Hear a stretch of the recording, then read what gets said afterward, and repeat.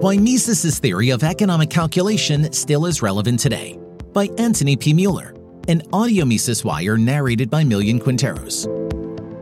Until the publication in 1920 of Ludwig von Mises's work on the problem of economic calculation in socialism, there was no scientifically useful analysis of the economics of the socialist economy. With that work and its development in the comprehensive treatise Die Gemeinwirtschaft 1922 and 1932, published in English in 1951 as Socialism, an Economic and Sociological Analysis, Mises demonstrated that because of the absence of private ownership of the means of production, rational economic accounting is not possible under socialism. This insight is still relevant today. Mises's principle of economic rationality is not only valid for a full-fledged socialist system, but also for mixed economies. Any step away from the private ownership of the means of production and monetary calculation based on market prices sets the economy on a path away from economic rationality. Role of money in markets. Money is indispensable for economic activity if that activity extends beyond the limits of a household or simple activities. A society based on the division of labor needs money because the coordination of individuals' economic activity requires prices, which serve as signals for economic action.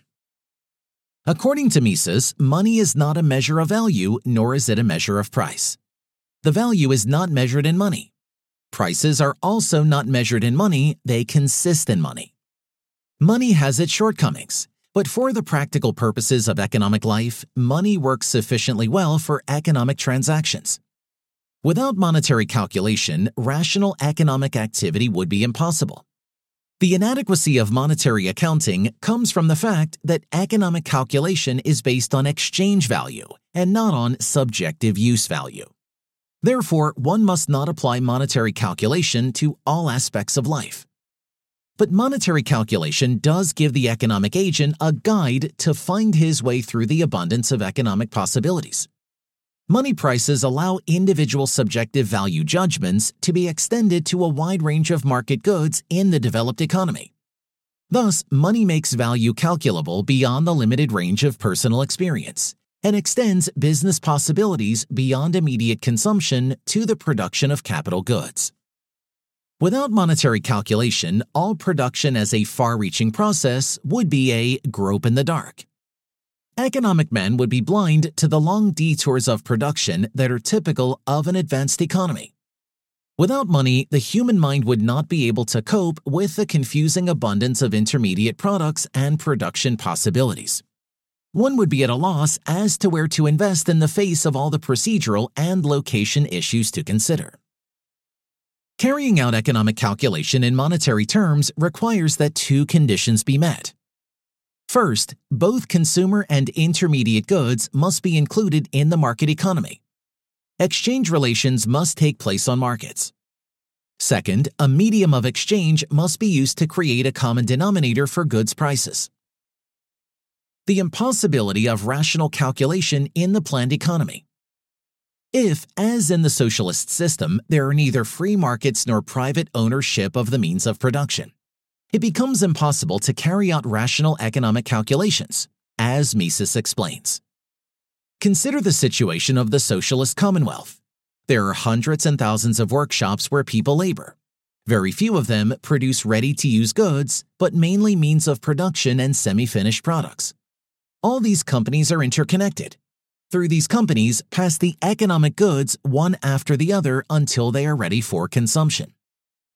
In the restless gears of this process, however, the socialist economy manager lacks any possibility of finding the right way. What possibility has the management to know whether this or that type of production is the more advantageous? It can at best compare the quality and quantity of the final usable results of production, but it will rarely be able to compare the efforts involved in their production. In their role as consumers, the market participants determine the ranking of goods ready for being used in consumption. In their roles as producers, businessmen select those capital goods that promise to render the highest yield. This way, not only the consumer goods, but also the production goods receive a ranking according to the present urgencies and the given state of the production technology. The interplay of the two evaluation processes ensures that the economic principle prevails everywhere, in consumption as well as in production. Mises continues. In a socialist economy, the essential conditions are missing. The planning authority may surmise which goods are most urgently needed, but it can only find that part that falls into the economic budget of the consumer. The other part, the evaluation of the means of production, escapes the knowledge of planners. It is true that the planning authority may determine the value of the totality of the means of production, and the planners may also be able to determine the value of a single means of production. But the planning committee cannot attribute these estimates to a uniform price expression. This would require a market economy in which the prices can be traced back to a common expression, namely money. No matter how strong their will, it is not possible for the masters of the planned economy to carry out the calculations necessary to reconcile production and consumption in such a way that the sum of capital is preserved and the surpluses obtained benefit the consumers. Capital calculation. The concept of capital has a firm place in economic accounting. A commercial economy's capital is a summary of its capital assets that is expressed in monetary values. Such asset summaries and their regular review make it possible to determine how the value of assets has changed over time. The origin of the concept of capital lies in economic calculation. Its home is capital accounting, this noblest means of the trained rationalization of action, in Mises's words. When markets are abolished, as in a socialist economy, or are eroded by government intervention and monetary manipulation, as happens in the modern mixed economy, capital calculation loses its basis as a tool of economic rationality. Misallocations increase as the severity of the dissolution of property rights and other state interventions increase. Productivity declines and the standard of living sinks.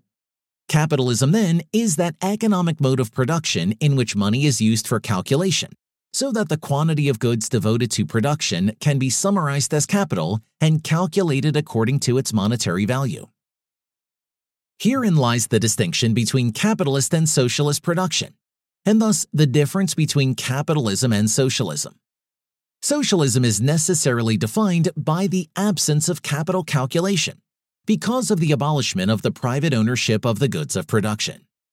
In contrast, the capitalist mode of production consists in determining the success or failure of specific economic actions, by using monetary calculation to evaluate changes in the value of capital.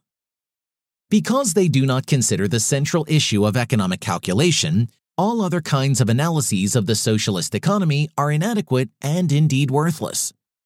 After all, the fact that Karl Marx never analyzed the economic feasibility of socialism, and even banned his followers from doing so, had a devastating effect on the socialist movement.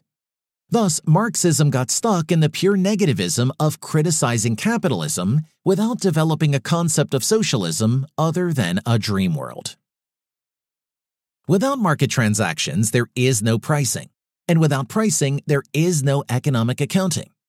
Both conditions are necessary for rational economic calculation and depend on the private ownership not only of consumer goods, but of producer goods as well. Any economic system, including a mixed economy, that deviates from the principles of private property, free markets, and sound monetary order, will suffer from the decline of economic rationality. Consequently, both productivity and the standard of living will be lower. For more content like this, visit Mises.org.